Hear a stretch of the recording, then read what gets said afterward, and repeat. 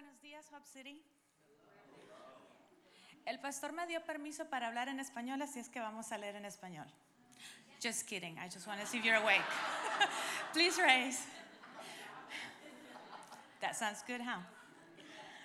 We continue with the series of Exodus, so we're going to be reading precisely about from the book of Exodus 4:29 to Exodus 5:5, and then we're going to go to Psalms 136 to 10:16.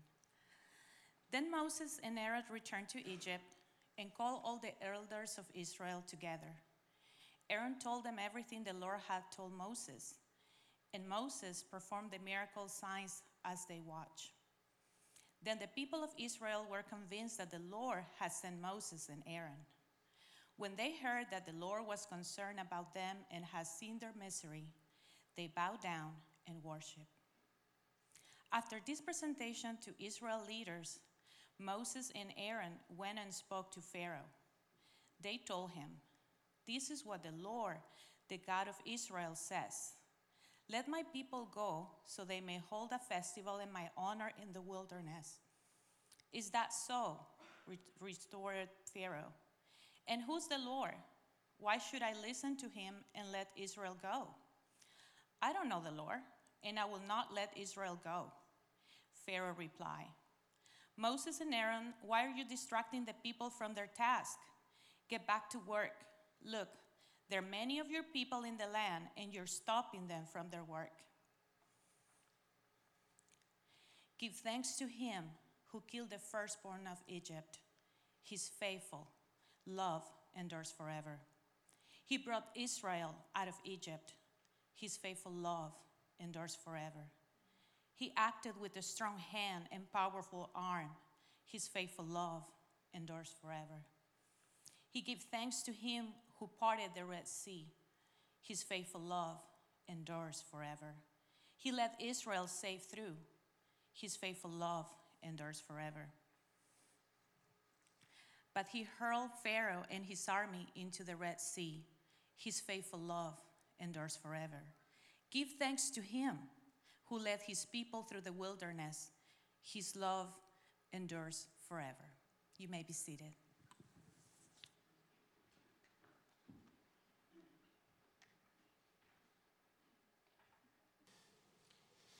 Thank you, man. Appreciate it. How's everybody doing today? Good?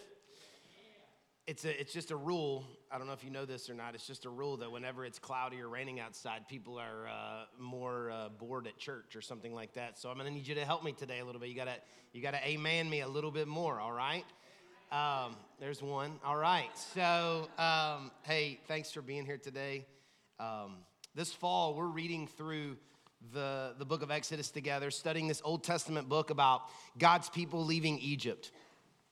And that's what the word Exodus means. It means escape, or it means a way out, or an exit.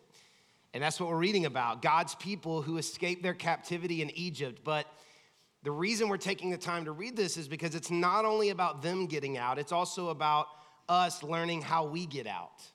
Because at some point, every Christian has to leave their old life behind. Let me say that again. At some point, every Christian has to leave their old life behind. God wants to get you out of Egypt, out of sin, out of captivity. But he doesn't want to just get you out of Egypt. He wants to get Egypt out of you. And so we'll get to that a little later in the series. After God gets them out physically, he's got to get them out spiritually. But Exodus is this great metaphor for our own spiritual journey. It's our journey to freedom in Christ. We want to live in freedom. That we don't want to be miserable while we're here and then get to heaven, even though that is okay. Like we get to heaven. We want to experience some of heaven now and live in freedom. But this story that we've been reading, at least these first 3 weeks, it starts long before Exodus. It starts back in Genesis with a man named Abraham who received a promise from God. He actually received 3 promises, a covenant from God.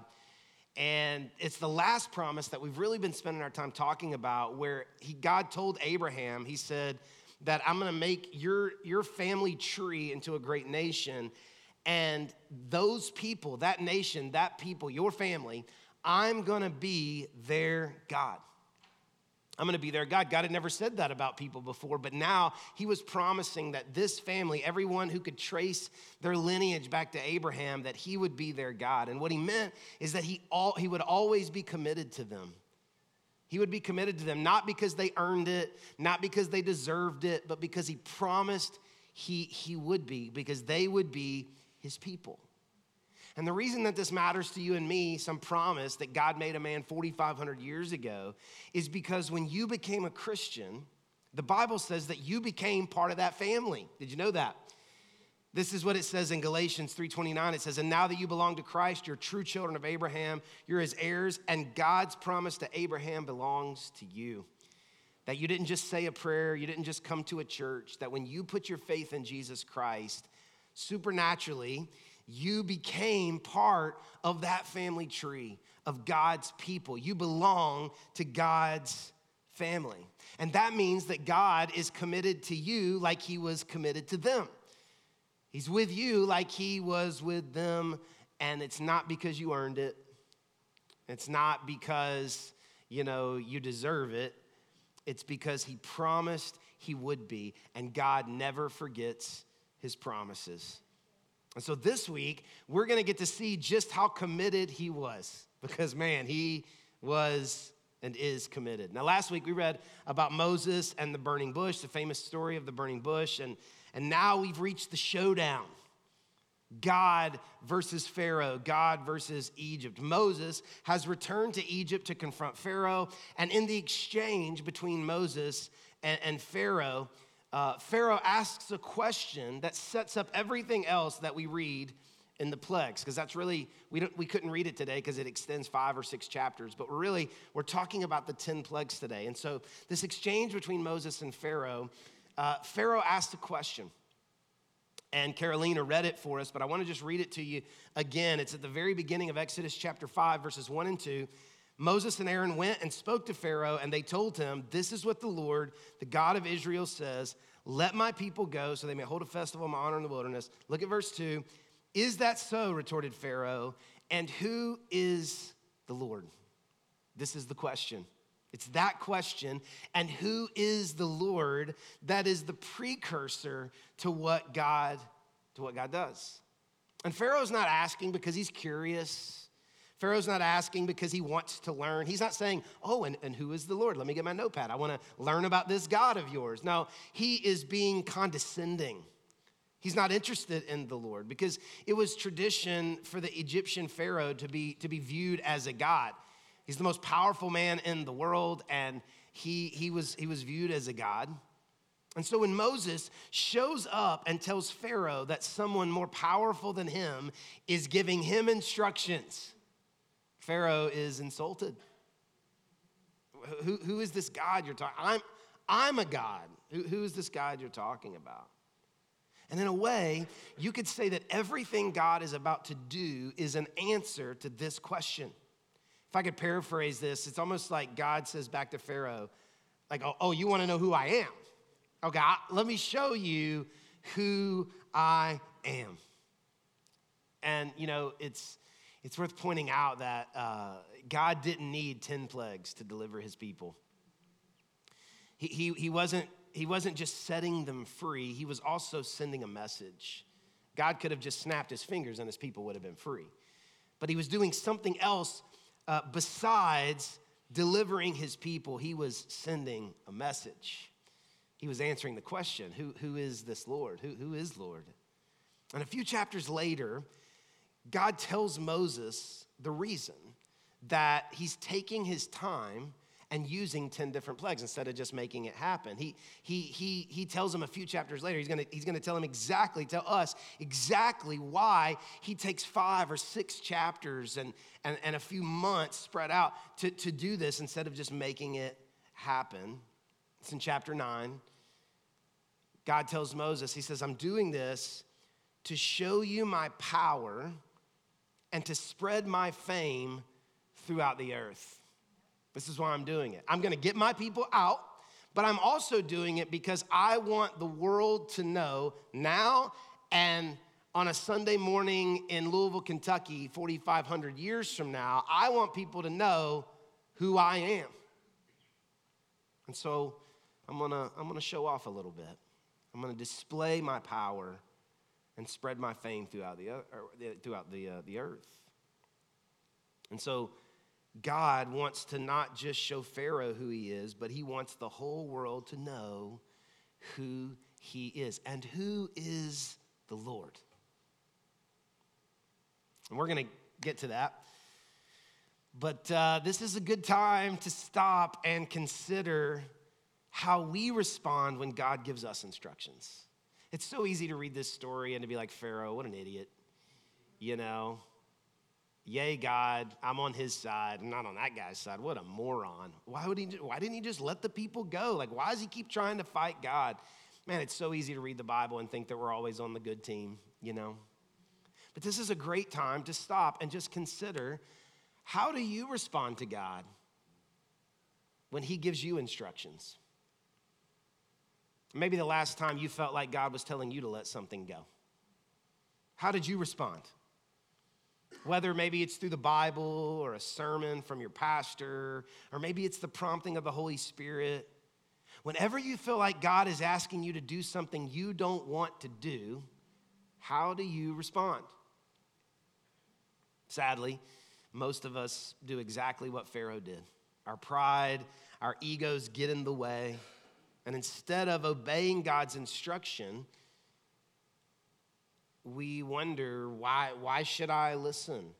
Or we don't really say it that way, but we kind of, in our minds, rationalize, and we think, well, why does it matter? Why does it matter? And all of us have areas in our lives where we know for a fact that God has spoken.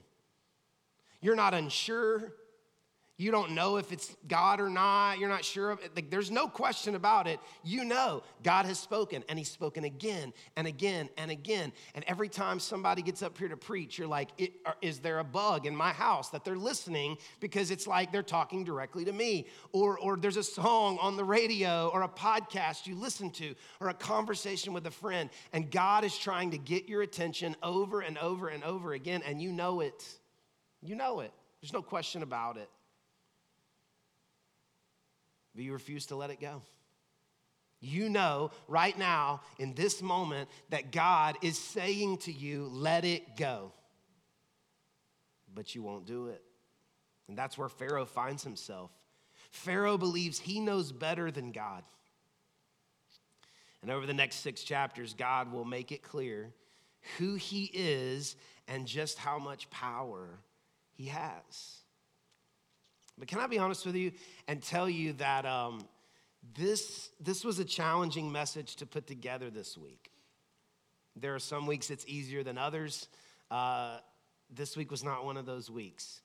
Late into the night last night, I was still typing, calling some of the staff members and trying to externally process. And here's why it was so challenging. It's not because I didn't know it was coming. Long before we started this series, I knew the 10 plagues were coming. Spending a lot of time thinking about it, reading, trying to get information. But the reason that it was challenging this week is because I have this tendency when I put together sermons to always think about the cynic, because I am a recovering cynic. I tend to always think about the cynic or the critic. And so all week as I was working on the sermon, I heard the cynic and the critic in my head. And I kept thinking about that person who struggles to be a Christian because they don't like the version of God they find in the Old Testament. It's a real thing. And if that's you, if you're feeling that way, I want you to know I get it. It's a real thing. You're not alone. And all week, I kept hearing the voice of the cynic who would say, why would you want to believe in a God who would rain down punishment on the Egyptian people? I mean, if you know the story, you know that over the next 6 chapters, God's going to turn water into blood. He's going to release frogs, lice, and flies. He's going to kill their animals. He's going to give people boils. He's going to send a destructive hailstorm. He's going to destroy the crops, send complete darkness. And in his final act, he will kill the firstborn son of every Egyptian. To which we go, I don't know if I like that. That feels unfair. That feels, I don't know, excessive. But then I was reading through the Psalms this week. Right now, I'm spending a lot of time trying to read through the Psalms just personally for me. And then I was reading through the Psalms this week, and I love the living word of God. I love how God moves the pieces around for us. If we want to find him, we will find him. And so I'm reading through the Psalms, and I came across these verses that we read in Psalm 136, where it said in verse 10, give thanks to him who killed the firstborn of Egypt. His faithful love endures forever. He brought Israel out of Egypt. His faithful love endures forever. He acted with a strong and powerful arm. His faithful love endures forever. And I thought, wait a second. Why didn't it bother them? I mean, I'm sitting here wrestling and agonizing over the powerful display of God, wondering if this is fair or excessive. And then I read the Psalms, which are the songs of the Christians, the people, the Hebrew people. And not only are they not bothered, they made a song out of it. It's like second in the worship set.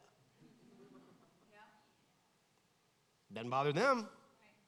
They are rejoicing and celebrating what God did. And we're like, how could they do that? Why did they, like, what do they know that we don't know? That's what I was wondering. So I'm reading this, I'm sitting out in the backyard, and I'm reading this, and I'm just like, wait a second. What did they know that we don't know? Like, they're not hiding it. They don't have they don't have little meetings on the side to have these conversations. If you have an issue with this, you can come over and talk about it. They are broadcasting it and writing songs about it. Hey, God killed the firstborn of every Egyptian. Come on, give thanks to God, everybody. And so I'm just like, man, what did they know that we don't know? And I want to try to answer that question for you, and I'm going to answer it for you in two ways. And the first answer is going to be a little bit technical, and then the second answer is going to be a little bit personal.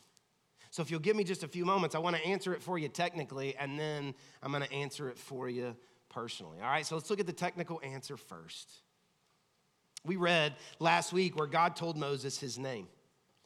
His name is Yahweh, which is the best way we know how to pronounce it. You really can't pronounce it, but they did their best and put the consonants together and give us Yahweh. God told Moses, I'm the God of Abraham, Isaac, and Jacob, but my name is Yahweh, and Yahweh means I am who I am. We talked about this. And so when we read God's name, there is an elusiveness to it. Moses said, who are you? Who do I tell people that you are? Here's Pharaoh again asking, and who is the Lord? And God says, I am who I am, which is, it's elusive. We can't really understand what it means to be who you be because we define ourselves by outside factors. We're a father, we're a businessman, we're a mother or a friend, but not God. God cannot be defined by anything outside of himself. Are you still with me? Okay, so this means in order to know who God is, you have to look at what God does and what God says about himself in order to define him. You can't look at anything else to define God. You got to look at God to define God. What did he do and what did he say he was? So even as I say that, it's kind of difficult to grasp. Like, we don't know how to really do that. So let me explain it to you like this. If I said to you today, hey, listen, I declared to you, I'm a good father. I'm a good father. You, to determine if what I said was true, would use some type of criteria to determine whether or not you believe me, okay? And you all have a list. Whether your list is the same or not, doesn't matter. You have some criteria for what you believe a good father is and a good father isn't. So let's say one day, you're hanging out at the Sun Valley Sports Complex, and I'm out there with my kids, and you see me just lay into one of my kids, just being vulgar and yelling and just tearing them down because they made a mistake in a game. What would you think? You would think, he's not a good father. You would, because you have some criteria, thinking, a good father wouldn't like scream and yell and be vulgar with their kids. That's not something a good father would do. And so you would assume and determine that I'm not a good father, regardless of what I said. You would say he's not a good father because I saw him, yelling at his kids. You would be using some other outside criteria besides what I said about myself to determine if what I said about myself is true. But you can't do that with God because God is. That means if God says he's a good father, then he is. And you have to look at what he does to define what a good father is instead of assuming you know what a good father is and then seeing if God is that. Are you following me? Whatever God does is, and that's what defines it. So if God says he is good, instead of asking if something God does is good, we've got to start with the fact that God is good and then determine what is good based on what God does. Are you with me? Now, the reason that I took that time to give you a brain cramp is because the 10 plagues take on a certain challenge in the modern era that did not exist in the Middle Ages or the Victorian ages. People reading this story in the 1400s didn't question God's judgment or God's wrath. In fact, they questioned mercy. All they knew was like, oh, like here's a sword, I'll cut your head off because like you said something mean about my mom. You're dead. Eye for an eye. What they couldn't understand was mercy, but they had no problem understanding judgment and wrath. But in our postmodern era, we struggle with stories that we read about like the 10 plagues or other places because we assume that we're smart enough to judge God. And we try to define him using our own criteria. So we ask questions like, how can God be good if he would let something like that happen?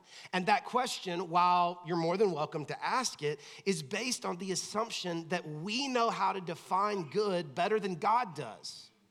And wouldn't you admit today, like if you were just being honest, wouldn't you admit that there are all kinds of things in your life that at one time you thought were good that turned out to be bad, and things you thought were bad that turned out to be good? Yes, that's true for all of us. But we come to God with the assumption that we could define good better than God. Or we ask, why would God let someone suffer like that? And that question is based on the assumption that we're smarter than God.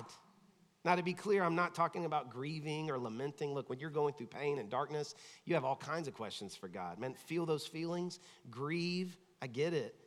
We spent time in the fall, last fall, talking about lament. Like, man, you just get in there and feel what you feel. But at some point, you got to turn back to God and say, but God, because God is the definition. But we have to be careful that we don't try to define who God is based on outside criteria. Instead, what we should do is start from the belief that God's ways are always the right way. And if we struggle with something that he does, then we need to go to him and we need to say, God, there is something that you need to teach me that I don't understand yet. Because I know you're good, I know you're just, I know you're right.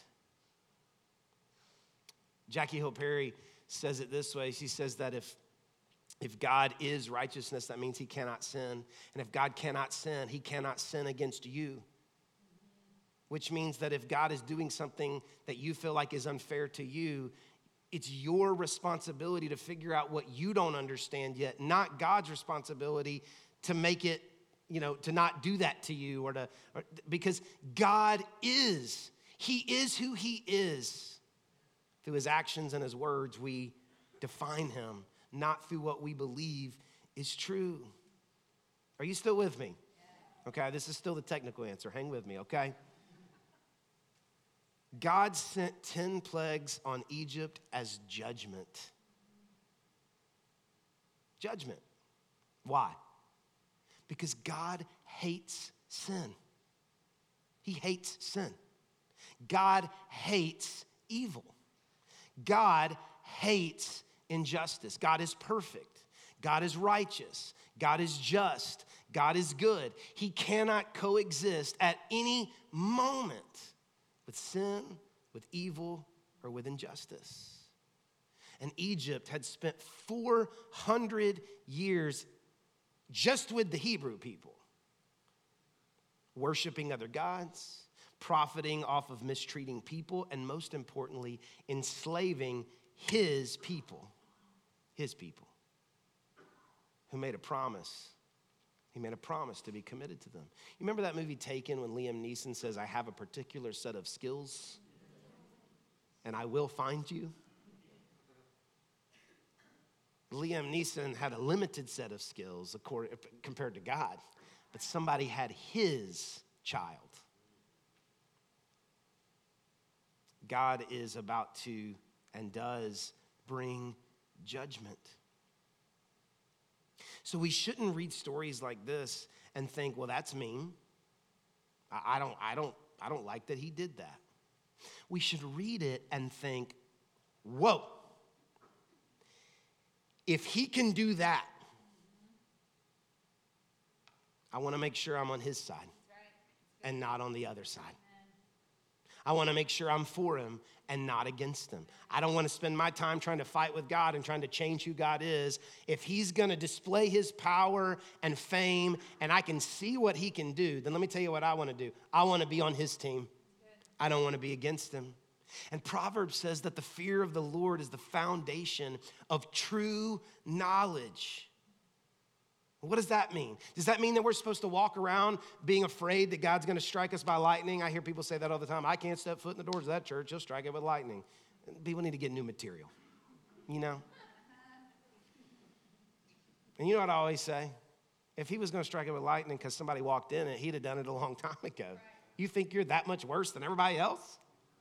So fear of the Lord doesn't mean that we should be terrified of God or that he's going to strike us with lightning or he's going to give us cancer. But it is worth considering for a moment. How much do you fear God? How much? It's a worthwhile question. When you read stories like these 10 plagues, how much do you fear him?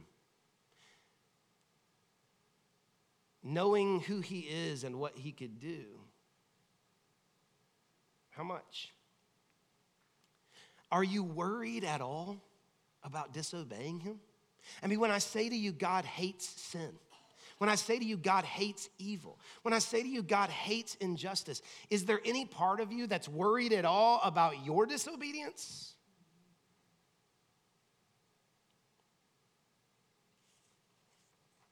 When the Bible talks about fear of the Lord, it's not talking about like being terrified. It's talking about a reverence or an appreciation for who he is.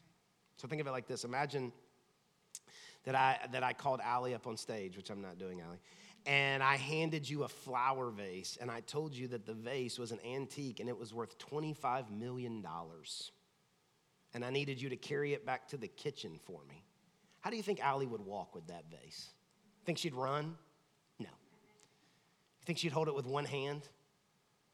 You think she'd sit it down while she did something else and let all the little kids play around it? Not my kids, right? No, that's not what she would do.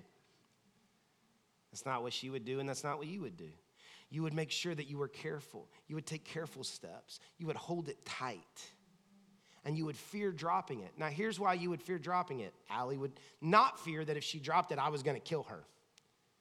She would fear dropping it because she knows the value of what she has. That's why she would fear it. And so when the Bible talks about the fear of the Lord, it's not saying you should be worried he's going to strike you with lightning. It's saying that you should know how precious it is and how valuable it is. Or think of it like this. 4 different times I've had the opportunity to leave the hospital with one of my brand new children and put them in the new car seat. Most of them got a new car seat. You know, them younger kids, they don't get their own stuff. And so you take the car seat and you put it in the car. Do you think I sped on the way home? Do you think I was doing 4 lane changes on the interstate? No. Man, I was going slow. My wife's like grabbing my arm, like there's a red light up there, be careful. I see brake lights, and we're just easing. It should be a 15-minute drive, but it takes 30. Right. Why? Because I know what I've got with me. This is precious. This is precious cargo. And if you saw me driving home from the hospital the first time with my brand new baby, and you saw me on the Snyder texting with my knee on the steering wheel making lane changes, what would you think? You would think, well, first of all, he's an idiot. But second of all, you would think, does he not know? Is he crazy? So the Bible It says the fear of the Lord is the beginning of true wisdom, meaning that you'll never really begin to know what you need to do until you know who he is and appreciate and respect and revere who he is. So we read stories like this or stories about God's judgment.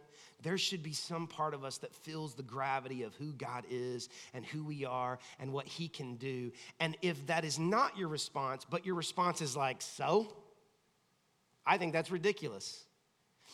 In a way, you're saying what Pharaoh said. Why should I listen to that? Who is the Lord?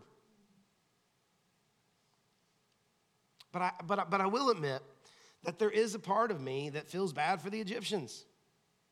I have to admit that. I mean, if you're a parent and you hear about children dying, your heart breaks. And you begin to wonder, what did they do to deserve it? And can I tell you what they did? They breathed. They breathed. They were human beings. They were prideful. They lied. They lusted. They murdered. They were envious. They were jealous. They were sinful people. And not one person who died or lost something was innocent. Every single one was guilty, and they were rightly judged by a God who had every right to do what he did, and he could have done more if he wanted to. And every act was just and right and good because that's all he can do. But if you're smart, you're thinking about another question. Wait a second. If because they were human beings and they just breathed and they were sinful and they got God's judgment, what about the Israelites? What about the Hebrew people? What about me? I'm a human being. I breathe. I lie. I cheat. I lust. I'm envious. I'm jealous. Wait a second. If God judges people just because they are sinful, what about the other people? And what about me? I love that question. Because that's the second answer I want to show you. It's the personal answer. This is why the psalmist did not see what happened as a tragedy. Because before God sent the 10th plague and killed the firstborn Egyptian sons, he told Moses to tell the people something. And I want to read it to you. It's in Exodus chapter 12, and it's kind of long, but it's too important not to read, so I got to read it, so stick with me, okay? I think it's going to be up on the screen for you, I think. So it's chapter 12.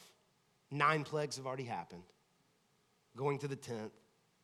And it says, while the Israelites were still in the land of Egypt, the Lord gave the following instructions to Moses and Aaron. From now on, this month will be the first month of the year for you. Announce to the whole community of Israel that on the 10th day of this month, each family must choose a lamb or a young goat for a sacrifice, one animal for each household. If a family's too small to eat a whole animal, let them share with another family in the neighborhood. Divide the animal according to the size of each family and how much they can eat. Hang with me. The animal you select must be a 1-year-old male, either a sheep or a goat with no defects. Take special care of this chosen animal until the evening of the 14th day of the first month. Then the whole assembly of the community of Israel must slaughter their lamb or young goat at twilight. They are to take some of the blood and smear it on the sides, on the top of the door frames of the houses where they eat the animal. That same night, they must roast the meat over a fire and eat it along with bitter salad greens and bread made without yeast. Do not eat any of the meat raw or boiled in water. The whole animal, including the head, legs, and internal organs, must be roasted over a fire. Hang with me. Do not leave any of it until the next morning. Burn whatever is not eaten before morning. These are your instructions for eating this meal. Be fully dressed, wear your sandals, and carry your walking stick in your hand. Eat the meal with urgency for the Lord's Passover.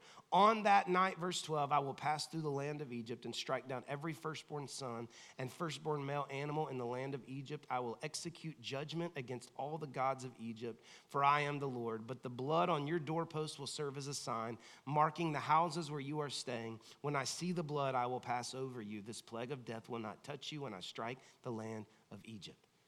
Whew. That's a lot of detail, a lot of information. But I want to make sure you understand what God just said to them. God told Moses to tell the people that he was going to come in the middle of the night and execute judgment against Egypt. He was coming to execute judgment, except against the families who selected a sheep without defect. And they were to kill the animal and take the blood from the spotless lamb and smear it above the door of their home. And whenever God saw the blood of the lamb, he didn't execute his judgment. There was one thing, just one thing that separated the Egyptian families from the Hebrew families. It wasn't their moral record. It wasn't their sacrifices. It wasn't their opinions or their kindness or how they voted. It was whether or not they were under the blood of a spotless lamb. That's it. That was the only thing that decided whether or not they received God's judgment or his mercy. The blood of a lamb. To which you might say, well, that's not fair. Exactly. It's not fair at all. It is completely unfair. What's fair is judgment, because that's what we deserve. What's unfair is mercy. And what separates someone from being inside or outside God's family is not their performance or their goodness or their kindness. It's one thing. It's the blood. It's the blood. Now, you're smart. You go to church. You know where I'm going with this. You've probably already figured out why this is so important. See, you and me, we are all the things the Egyptians were. We are Egypt. We're evil. We profit off of injustice to people. We're envious and jealous and lustful. We do good things and feel prideful. We are Egypt. That is you and me. We're sinners. And we deserve God's judgment, plain and simple. No one in this room could ever do enough good things to be able to go to God and say, God, I don't deserve what they deserve because I've done better. Can't do it. You deserve judgment. And we struggle to believe we're that bad or that judgment isn't unfair. But you have to believe with all your heart that you deserve God's judgment. Because you know you. I'm not talking about what everybody thinks you are. I'm talking about what you know you are. You know what you think. You know what you feel. You know what you do. And so you have to believe with all of your heart that you deserve God's judgment, that you are not a good person. But God knew that too. God knew that you were not a good person. God knew that you were not sinless and that you could not get it together enough. And so he sent his son, Jesus. And do you know one of the ways they described Jesus in the Bible? They described him a lot of ways. But you know one of the ways they described him? The spotless Lamb of God. He was without sin, spotless, without defect. God sent a spotless lamb in Jesus Christ to you and to me. And if we believe in him and we receive him, God doesn't judge us. He gives us grace. And that's not fair. It's not fair. And thank God it's not. That's why we can say, give thanks to the Lord. Because we deserved it. But he gave us mercy. He gave us mercy. He gave us grace. And if you don't believe in judgment, you won't value grace. For most of us in the room, the reason that we treat grace so lightly is because we don't believe in judgment. Like, we haven't really been saved from anything, so it's not that big a deal. But until you believe and understand that you deserved the plagues, you deserve the death, you deserve the judgment, but you got grace. God handed you the vase. God is not your buddy. He's not your homeboy. He's not the big guy upstairs. He is a holy and righteous God who hates sin and he hates evil. And guess what you are? Sin and evil.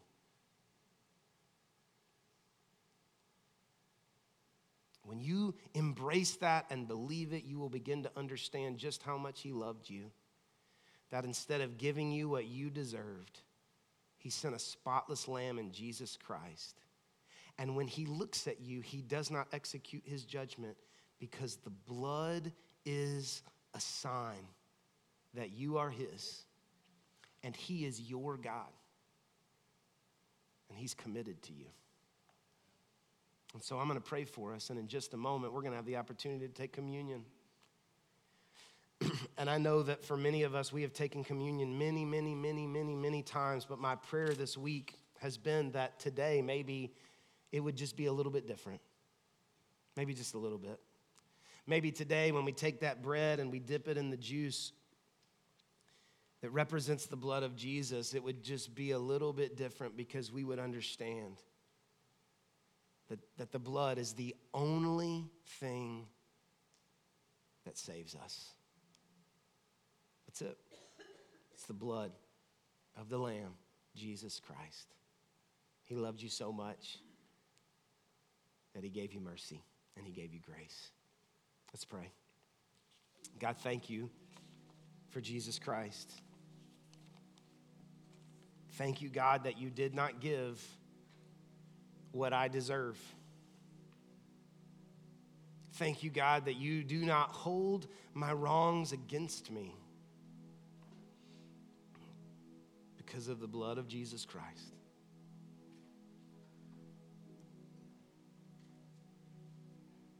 God, I pray that